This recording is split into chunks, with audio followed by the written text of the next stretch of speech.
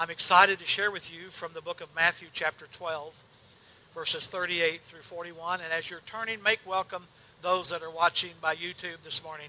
Would you welcome them to our service today? God bless you as you are tuning in.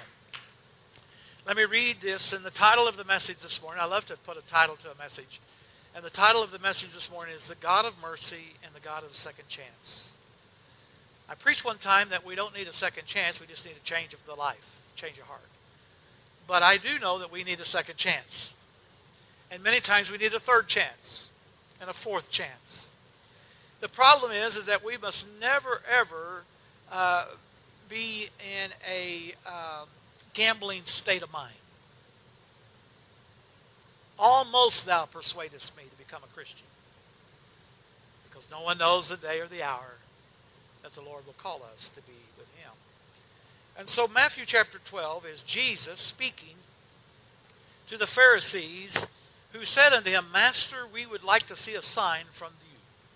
We want to see some kind of sign. You know, the Gentiles love a sign. We always want to have a sign, a streaking star across the sky, or, you know, a bird that comes to our window, so whatever it might be. We're looking for that sign. And here's what they said unto them. He answered and said unto them, An evil and adulterous generation seeketh after a sign, but none shall be given to it, but the sign of the prophet Jonah.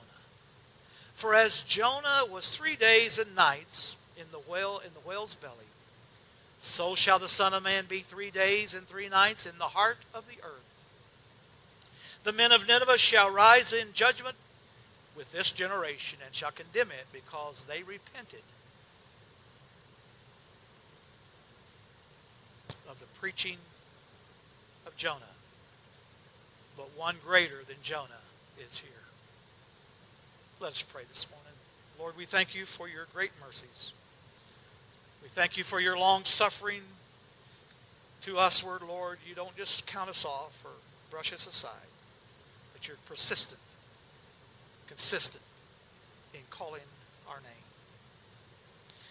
May we glean from Jonah and be a nation quick to repent and receive heaven's blessings. I ask you, Lord, today that you'll anoint this great church for your glory. May it continue to be a lighthouse for the lost. In your name, amen.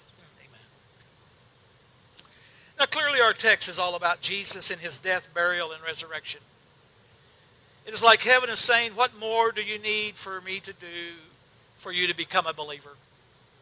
You know, when Christ died and he was buried on that 3 days in the ground, and he triumphantly came back to life in the resurrection, I do not know of anyone personally that has died and come back to life.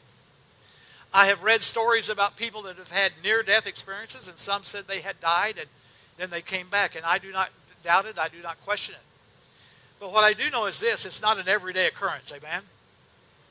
And for the Son of God, Christ Jesus, to speak concerning the sign of Jonah is a powerful thing for us to stop and to consider.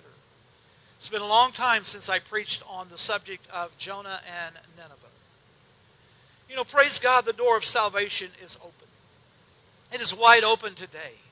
In fact, many believe that salvation's door is open more today than ever before in the history of the nation of America.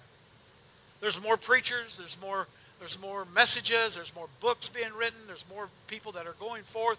But at the same time, the nation does not seem to be accepting that Christ is the Son of God. A religion, yes, but not a relationship. And I think that's what the Lord wants from us as a church and as an individual is, Lord, He wants us to have that personal relationship with Him on a daily basis. Even this morning, someone said to me, I would like to have what my grandmother has. I want the Spirit of the Lord like my grandmother has. And I shared with this person, I said, you know, the difference between your grandmother and somebody else is that when you get the Spirit of God inside of you, even if you don't feel like getting up and going, you get up and go. If you don't feel like coming to church on a Sunday morning, amen. Oh, praise God. You are driven by the love of Christ in your heart, and you make the effort to come and to be a part of the house of God. You know, the Bible says, do not forsake the assembling of yourself as the manner of some is, in the last days. Amen. So we need each other more and more as the day approaches. Could I get at least a couple amens on that? So we appreciate that. And that relationship is important. And whenever you look at the end of the story of Jonah, it's all about Christ saying to Jonah, listen, Nineveh is my people. And I love the people of Nineveh. Even though they were wicked, even though they were enemies of the Jewish nation, God said, they're not yours, Jonah. You're the messenger. I'm the master. And when I thought about that, I thought, oh Lord, how important it is for us to understand that the door of salvation is open.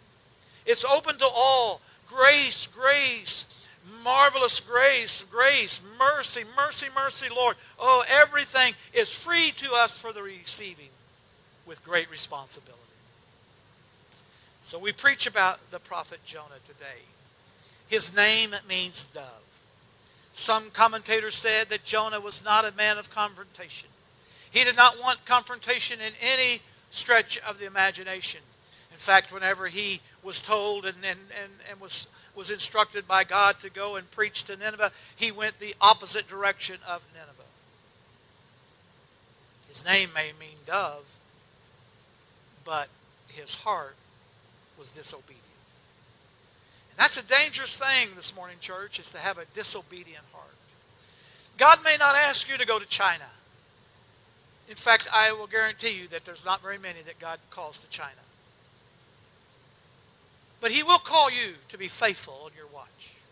He will call you to be faithful to your family, to pray for your family, to encourage your family. He will call you to be a part of a local church, Northside Assembly of God, to get involved with whatever Northside is doing, whatever the vision of the church is, to get behind it, not only in finances, but more importantly in prayer.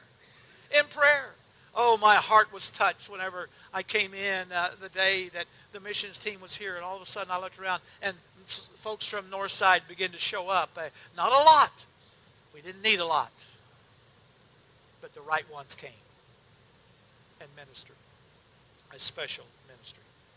So some have called the story of Jonah a myth, a fable, a fairy tale. How can it be that a man can be swallowed by a whale? So I went to good old newspaper clippings that are now registered in Google. There was a day I'd have to go to the library and pull out all of the newspaper clippings, or the magazine, but now you just punch a button, and you say, has anybody ever survived a whale attack and be swallowed? And I found two. One was a lobster fisherman.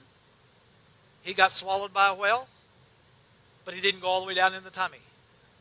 He said he didn't know whether he was going to live or not because he lost his way to breathe in it. And he said, I knew it was not a shark because it did not have the kind of shark teeth. And he said, when it bit down on that tank, he said, it spit me out. And he said, I got to the top of the surface as fast as I could. Then he realized, I might get the bends.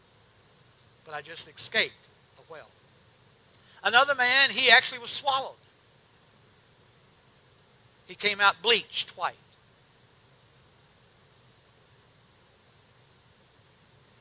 I don't know about you, but if I can believe that God created the earth and the world out of nothing, then I can believe that He says, as the sign of the last generation, will be not some magnificent sign here, but it will be the sign of Jonah, spending 3 days in the belly of the whale or in the belly of the earth. It's beyond my capacity to reason it out. I do not want to experience being swallowed by a whale. I went fishing with my brother-in-law, and he was, it's in my book, my devotion book, but he said, I'll do the netting and you carry the fish. And we were fishing, he'd throw the net out and bring it in, and there'd be 4 or 5 nice fish in there, and I'd put it in the fish basket. And all of a sudden, I got hit in the leg hard. And I said, John, something hit me in the leg. He said, oh, don't worry about it. He said, it's just probably a hammerhead. I was just like Brother Peter. I had done all the fishing I wanted, and I began to walk on water out of there. I said, John, you can have it, buddy. I'm gone. And I'm telling you, I made my way out of that ocean and onto dry land. Could somebody say, I knew you were smart, Pastor? But you see, Matthew's account, Christ authenticates this story. So whether or not you believe it's a fable or whether it's a typology or whether it's a parable or whatever it is, the Lord said, use this as the example of the sign of the end time. We can take great comfort knowing that our God gives not only the lost a second chance, but also the redeemed. You see, Jonah was a man that loved the Lord. He was considered a prophet. And when God placed his hand upon him and told him, I need you and I want you to go to Nineveh and to preach the gospel of Christ being buried, resurrected, he didn't want to go. I was trying to figure it out. I was trying to find out from the commentaries on why he did not want to go. And the best I can come up with was, he said, Lord, they don't like you. In fact, they're enemies of the cross. They're enemies of Christ. They're enemies of the Jews. Why would you even consider these bad people to give them a second chance? You need to wipe them off the face of the earth. Well, aren't you glad that Jonah is not Christ? Have you ever just gotten upset with somebody, and say, you know what, I'm done with you. Don't talk to me, don't talk to the hand. Not God, not the Lord. He is long-suffering and gracious. So he gives the servant a second chance, and he gives the sinner a second chance as well.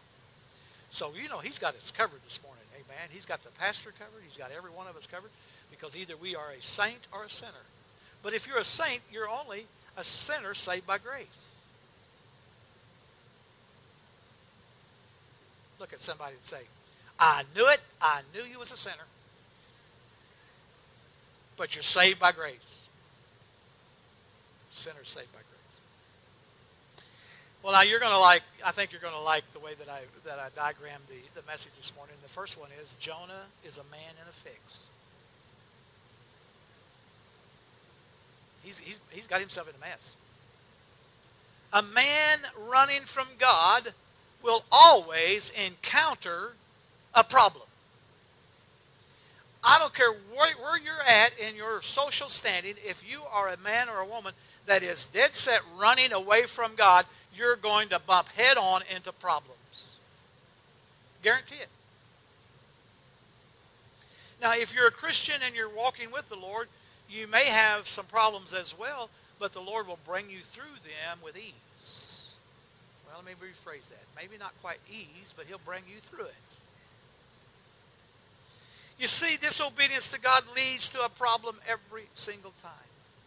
You can run, but you cannot hide. Growing up, one of my favorite TV programs of all time was The Fugitive.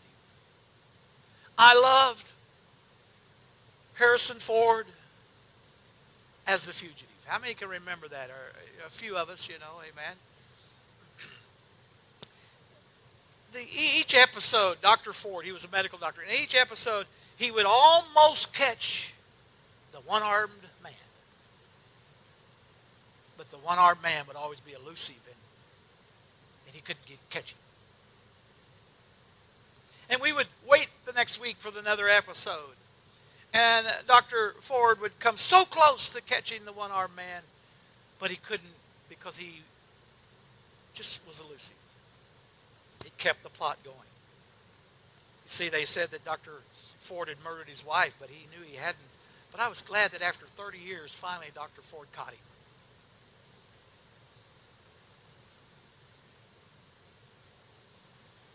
You see, we are all fugitives. We are on the walk and on the run through life. And, we got all kinds of baggage that we have to deal with that follows us. Anybody here have no baggage that you have that you deal with? Do you have nothing in your closet? We always have stuff that we have to deal with. And it's constant and everything. But praise God.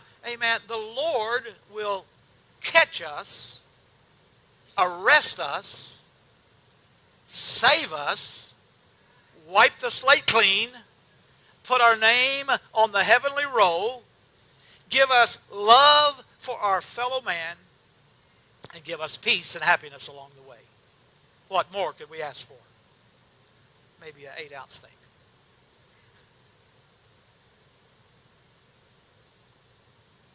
You run to the Lord and don't run away from Him. Run to Jesus to receive the blessings of God and not the ruin. Run to Jesus. It is a place of safety. You know, if you want to be successful, hang around successful people. I mean, never get a financial advisor that has declared bankruptcy twice. You know, I mean, if you want to have good advice, get around somebody that knows what they're saying because they've experienced it. If you want to have a blessing, all you have to do is just look at the folks that are blessed. Look around you this morning, amen. There are folks that are sitting here in this church service, and you're watching by home, and you know in the very depths of your spirit that it is God who is the blesser. That God has blessed your life. That God continues to bless your life. Yes, He's given us an ability to think and strength to be able to do. But when it's all said and done, when you break it down to the essence, He is the blesser, and we are the ones receiving the blessing. So if you want to be blessed, look at who God is blessing. Oh, it's the saved. It's the redeemed. It's the chosen of the Lord. Now you say, Pastor, are you saying that He won't bless the unsaved? Well, that's a good question. I'll have to ponder it this week. But He will bless the sinner, enable to bring them to Him. Not in the material blessings that we look at, but He will bless them by never giving up on them. Come on. The blessings of the Lord is that He doesn't give up. He just repeats. And so He's the God of the second chance. Third chance. Because He's the God of great mercy. Now, you know, Psalms 139 is a powerful psalm that says, where can I go to escape from the presence of God? And it says, nowhere. You can't. If you go into the heavens, He's there. If you go into the depths of hell, He's there. If you go to the west or the east or the north or the south, He's there. No matter where you go. His presence is always there. The little guy had wrote on the blackboard, where is the presence of God? The little guy got up, and the teacher wrote on the blackboard, N-O-W-H-E-R-E.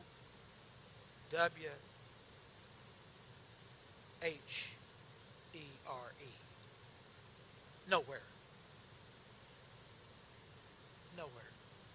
And the little guy sitting back there, he looked at that. He looked at it again, and he got up, and he said, may I address the class? And she said, yes. And he said, give me the eraser. And he goes up, and he takes, and he moves where the N-O is at, and he makes a little slot there, separates it, and says, now it's spelled now here. If you don't believe me, write it out on the tithe envelope. Now here. Now here. I think that's incredible. Because you see, the Lord was with Jonah, but He was also with the Ninevites. And He was working both at the same time. So Jonah is in a fix. Say that with me. Jonah's in a fix. And the next thing is Jonah's in a fish. Brilliant, Einstein. Jonah's in a fix. Now he's in a fish. Trying to run, trying to hide, trying to fade away into obscurity, trying to blend in with the crowd. He paid his fare on the ship to Joppa, Tarshish. Joppa was in total opposite. In fact, if you have Joppa or Tarshish here and Nineveh is here, it's just almost a straight line, but it curves up just a little bit. And it's an extreme difference between where one city, he didn't even get close to Nineveh. He wanted to go in the opposite direction. And you know what? That's pretty typical of a person who's run away from God. They don't want to just get a little away from God. They want to get way far away from God. He paid the fare, but he did not realize what that was going to cost him in that journey to Tarshish. The price Jonah paid cost him more than he ever bargained for. What is sad is this. Jonah chapter 1, verse 3 says, he fled from the presence of God, and he ended up in a storm.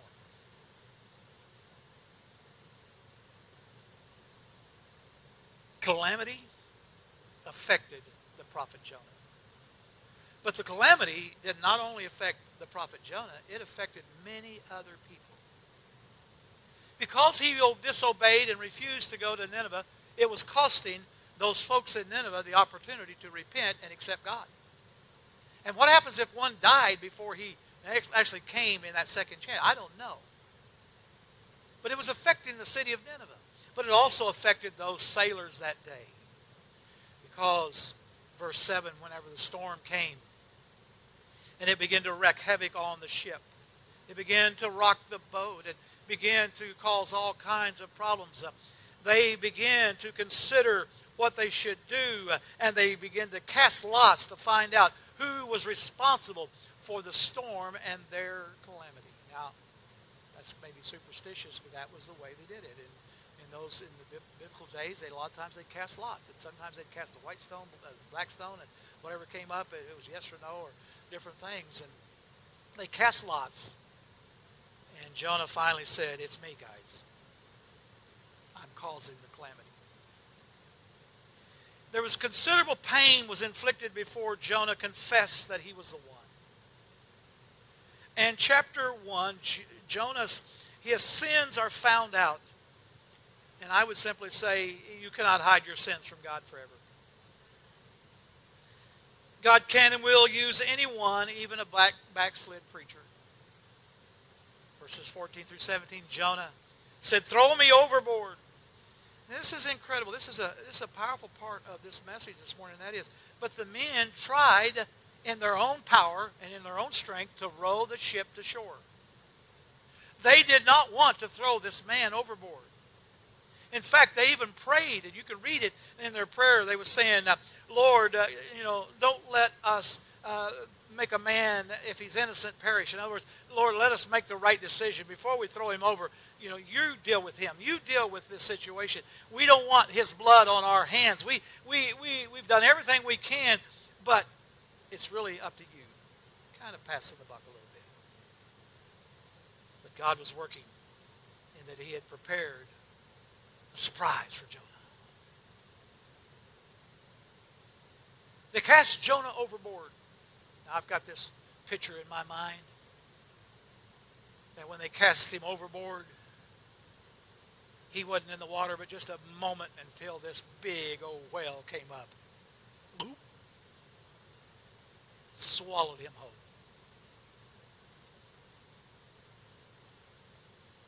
And immediately, storm ceased.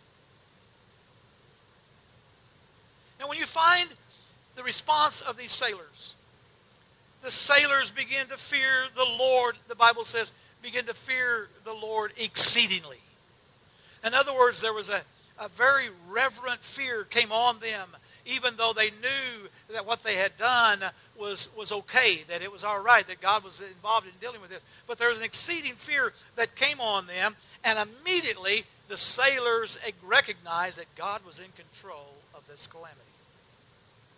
And they offered sacrifice. Now think about that. They're repentant. They're in tune. They recognize, God, you're at work and you saved our lives. Yes, this man, Jonah, this preacher, we threw him overboard. Now, no, I'm not going to go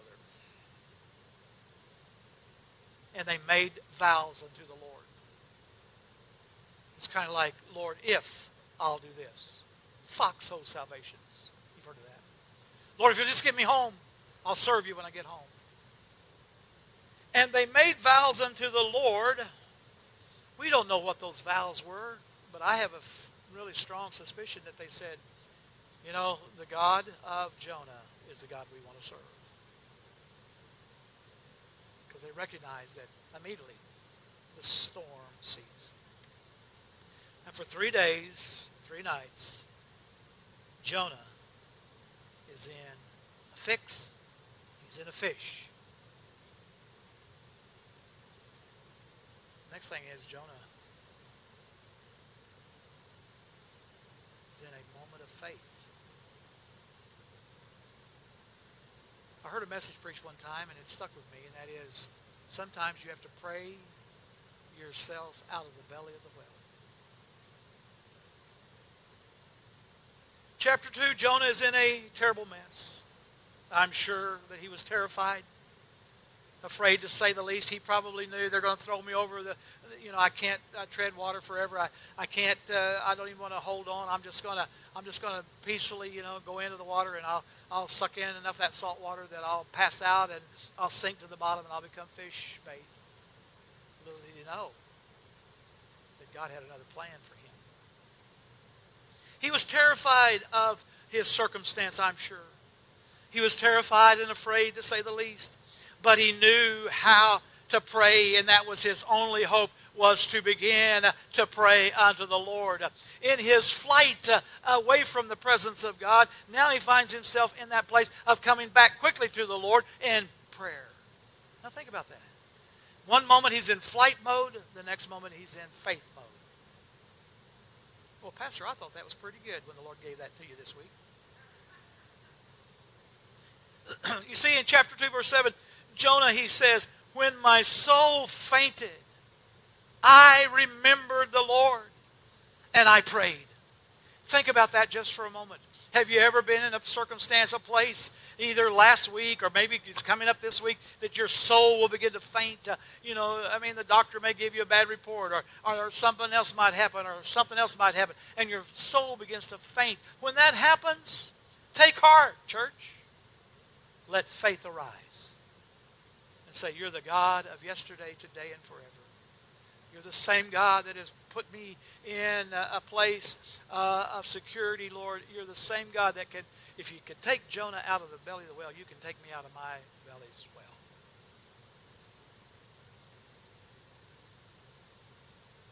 So God, we say thank you, Lord, that you do not do to us what we deserve. You're patient with us. One of the things that I want to be remembered for is that I was a patient man, that I didn't hold grudges. And I'm still working on it. I know you're working on it too.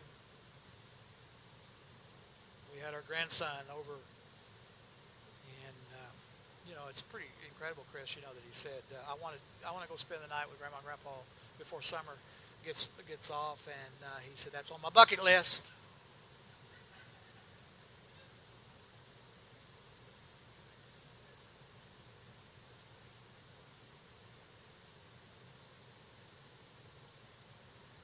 So he said to me, he said, Papa, you said you had another hour's worth of work.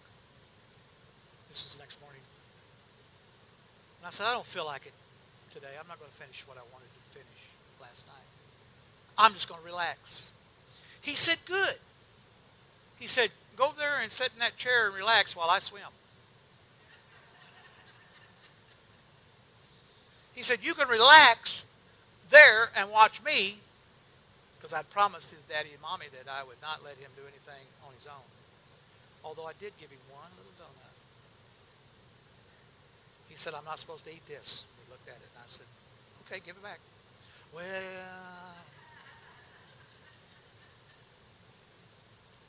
where am I going with this? Help me, Lord, help me. You see, I want to say, Lord, thank you that we don't always get what we deserve. Sometimes the Lord says, all right, I'm just going to sit down over here in this chair and wait on you. I'm not going to get in no big fuss or no big hurry. Whatever it is that you're wanting to do, you just go right ahead and you do. I'm going to sit over here and just kind of sit on the sideline, but when the time comes, I'm getting back involved with you. Ever felt like that? I'm glad that the Lord, every time I get out of the line, he don't just whack me like one of them whack-a-moles, bam. That's not the God I serve. He's patient with me. He gives time to me. He's patient with you, and he gives time unto you as well. And I say thank you, Lord, that you were kind and you were patient to the city of Nineveh, but also to the prophet Jonah. And to us today, the sign that we have today, that you were crucified, you were buried, but you rose again.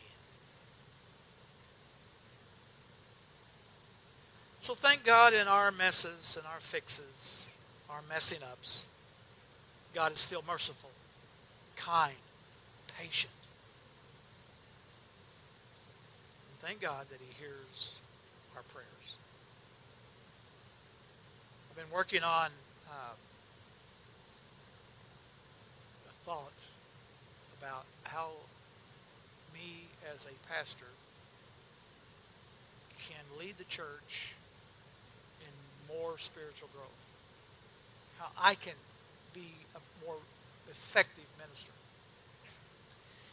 And the first thing that I got was the pastor can either be putting the lid on it or taking the lid off.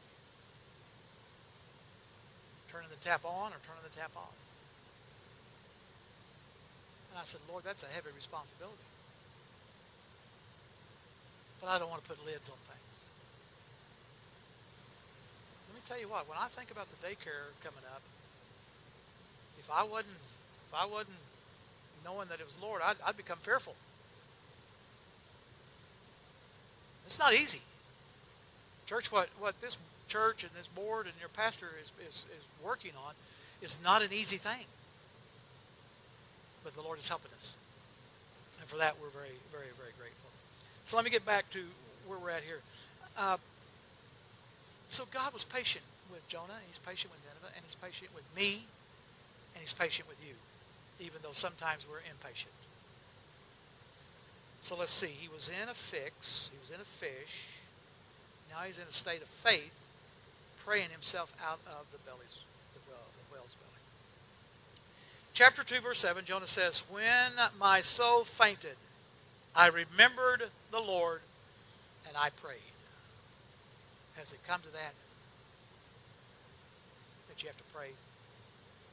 I think prayer ought to be the first thing we do. And I need to lead by more of an example to pray more. As I told the person this morning, I said, I will pray for you. And I wrote it down to pray for that person. Because sometimes we say we'll pray for somebody, then we don't. Well, I know, Pastor, you're the only one here today that does that. Chapter 3, the word of the Lord came to Jonah a second time, which means He's the God of the second chance. And God's message was the same unto Jonah. Go to Nineveh and preach Jesus Christ, crucified, buried, and rose again. So Jonah obeys after the whale takes him right up to the shore.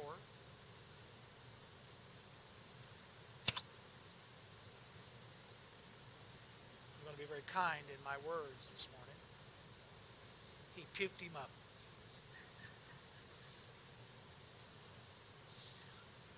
The biblical word is that he vomited him up. I don't think there's anything worse than nothing but backbone and gristle of a preacher. There was nothing to eat, in other words.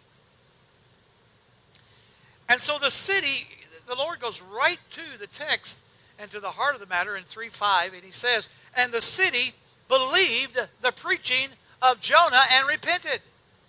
In fact, the entire city began to repent. The king ordered the city, the humans and the animals, to fast food and drink and turn from evil and turn from the evilness of their hands. What would happen if America, as a nation, would repent and say, Lord, forgive us of our apathy. Forgive us of our shortcoming and where we're at as a nation. And Lord, send revival once again to the great country of America. Well, it's in the Scripture. If my people, which are called by my name, then I will hear and will heal their land. So God repented and He saved the city. But here it gets interesting. Jonah became very unhappy. In fact, he was mad enough to spit. Because revival broke out. And the city of Nineveh was repenting. turning from their evil ways.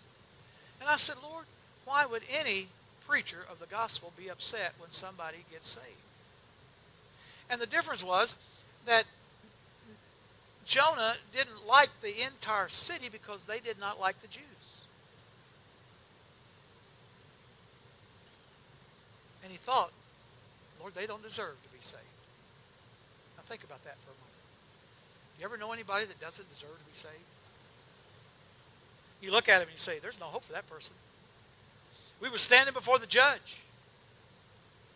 Sister Ann and I were standing before the judge, and one of the ladies was up before the judge, and the judge looked at her and she called her by name, and she said, I did not know what to do with you. You were a hopeless cause. I did not know what to do with you, so I decided I was going to send you to prison. And she said, why I didn't send you to prison, I don't know. I sent you to the House of Hope. You remember that morning? They had all these other judges from all around the other counties that come in to see. She said, I don't know why I didn't send you to prison. But she said, there is a marked change in your heart and in your life. And I look at Sister Ann and I go, wow. I got brave. I raised my hand. She said, yes. I said, Your Honor, could you cut that security, what do you call them? Yeah, one of them tracking bracelets.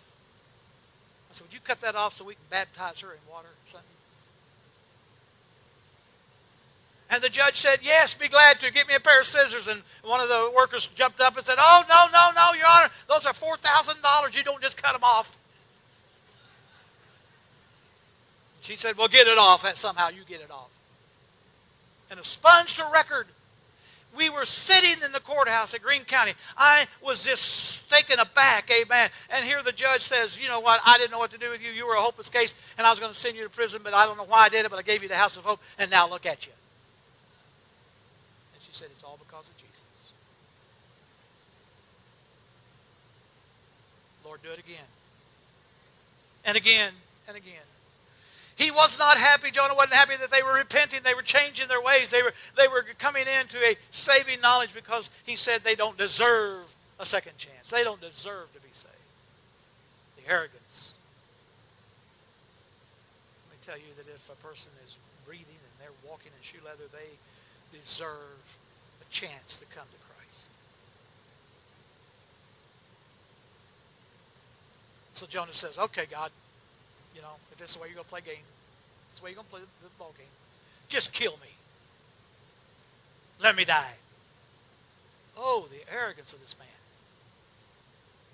But God is getting ready to teach a lesson to not only Jonah, but to us. Isn't it amazing that Jonah prayed himself out of certain death in the belly of the whale, but now he's saying, Lord, because of what you're doing here with Nineveh, just take my life, kill me. Now, if I was God, I'd have said, well, go back out there to the water, jump in, and... So Jonah goes outside the city. He didn't even want any part of the city. He goes outside the city, and he sits down. He makes him a little lean-to. And he's sitting there looking at the city, hoping that it will be destroyed by brimstone and fire. And God, of all things, makes a gourd to grow to give him shade. It was so hot on Tuesday morning, I saw a dog chasing a cat, and they were both walking. It was hot.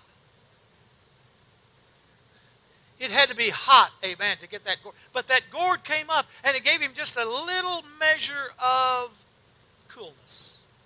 It put a shade over his body. And he was liking it.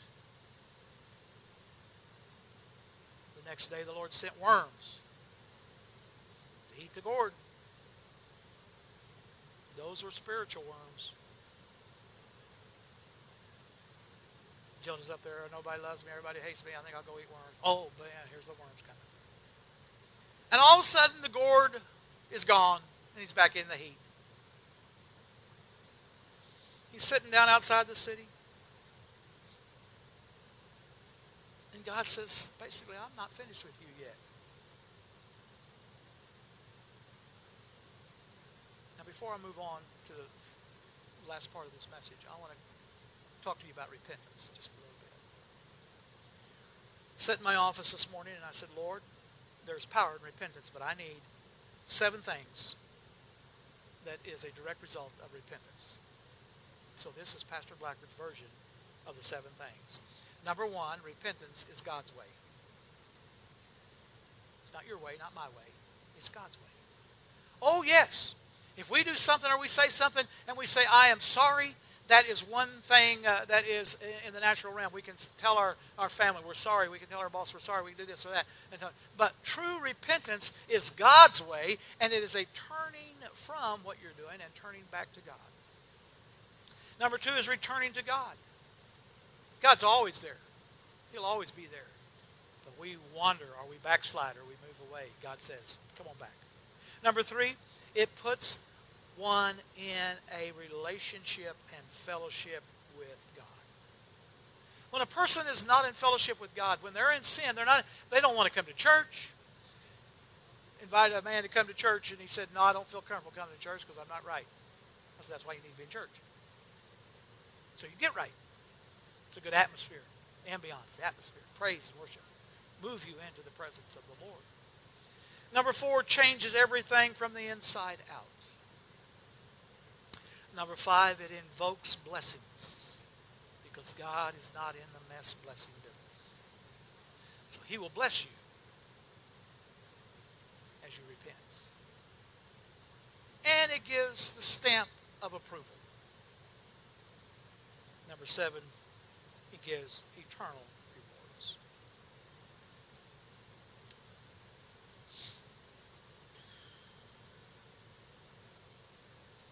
So the God of mercy and the God of second chances includes those who oppose him. Includes the enemies of God, whom we were once, even as the Ninevites were at the time. Jonah wanted God to destroy the city, but God did not want to destroy them. He wanted them to repent and come to him in fellowship. He sends the gourd overnight, comfort Jonah, shade him. The next day he was exceeding glad, but then as the worms came, destroyed his comfort. Jonah was not happy. He goes up to the top and he sits there and he says, God, just take me out. Sun's bearing down.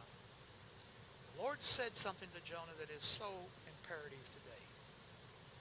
Jonah, and I'm paraphrasing it. Jonah, I know you liked the gourd. And I know you didn't like it when the gourd died. You didn't like it when the worms came and shade left. But Jonah, you had nothing to do with the gourd. You had nothing to do with the gourd. It wasn't yours. You didn't make it. You had no power over it. It was all my doing and all my power. You labored not with anything to do with the gourd. So should I not spare this great city of Nineveh? This large city that cannot discern the right hand from the left or the cattle? Shall I not redeem them as they repent? I called you because you see, they're mine, they're not yours. Come on. These people are mine. They're not, just like the gourd is mine, not yours. And I said, Lord, what can we take from this story? And here's what I wrote down. Jonah, I love you. Northside Assembly, I love you. Oh, your pastor loves you, but not even close to how the Lord loves you. I spared you, Jonah. I spared your life. I spared their life. I forgave you, Jonah. I forgive them. I gave you a second chance, Jonah. I gave Nineveh a second chance. So should I love Nineveh or hate them? Should I spare them or destroy them? I think I'm going to forgive them and restore them. Oh, what a God we serve. The God of the second chance. God full of mercy, even when we do not deserve it. Jonah, a man in a fix, running from God. Jonah, a man in a fish. A man in faith calling out to God. And then Jonah, a man having a fit. Nothing any worse than a Christian having a fit. When we built the gymnasium, my mother's dad, Mac Freeman, came to visit. And we were building the gym. And we were sitting at supper time, and he looked at my dad and he said, Gaines,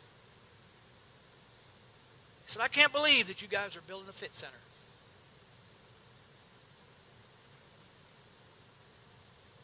I said, Grandpa, what'd you call it? He said, a fit center. He said, all them things will do is cause fits.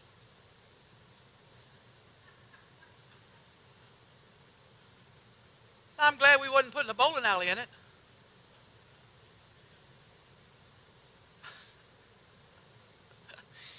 It was only junior high regulation. And oh, how we've been blessed by the gym. But my grandpa, he just couldn't figure it out. He said, you're just building a fit center. I just call them fit centers. They're all over the place, coming up and all over. He said, Russellville's got one. He said, oh, yeah. And I said, Grandpa,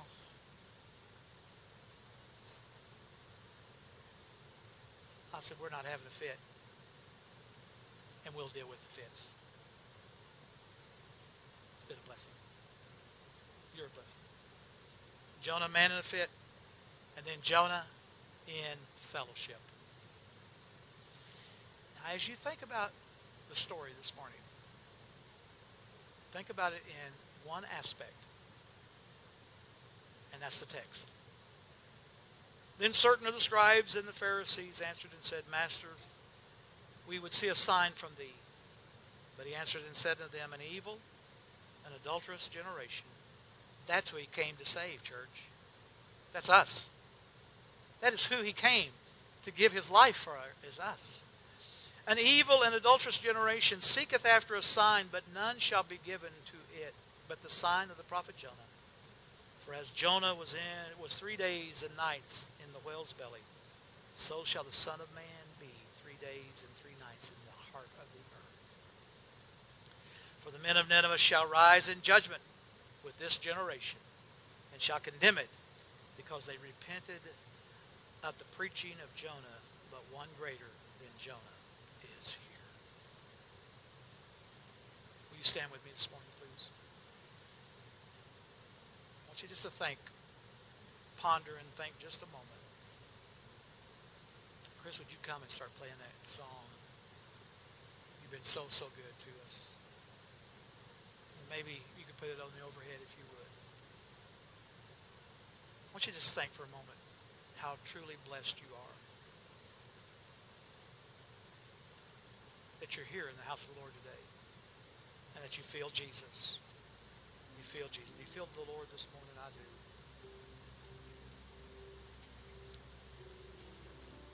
Would you just lift your voice and your hearts, maybe your hands.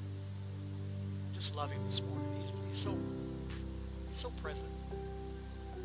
And I don't know what you're going through, but I do know this. You will not go through it alone.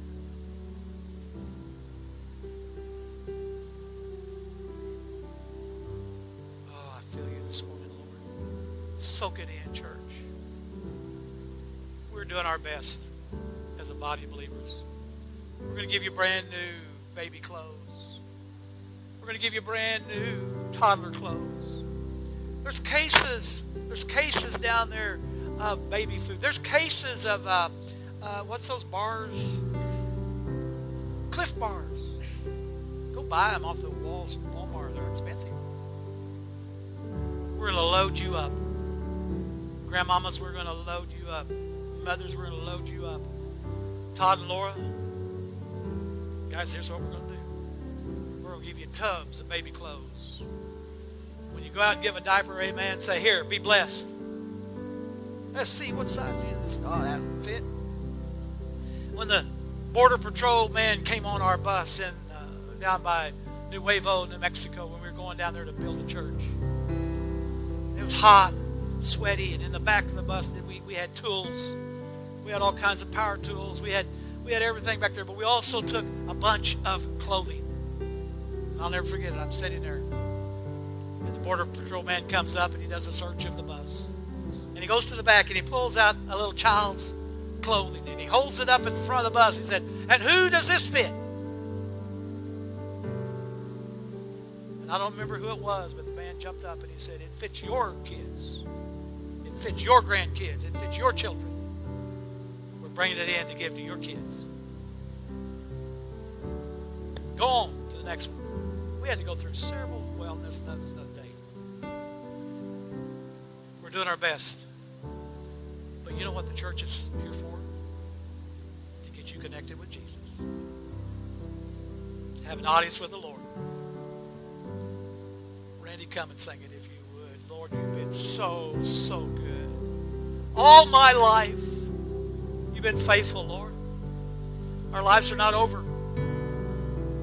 All my life, you've been faithful. Has he been faithful to you? Would you slip a hand towards heaven this morning and just love him? Let him know that you appreciate and love him back. Oh, Lord, as I'm able, I'm going to give you praise. I will Sing of the goodness of God.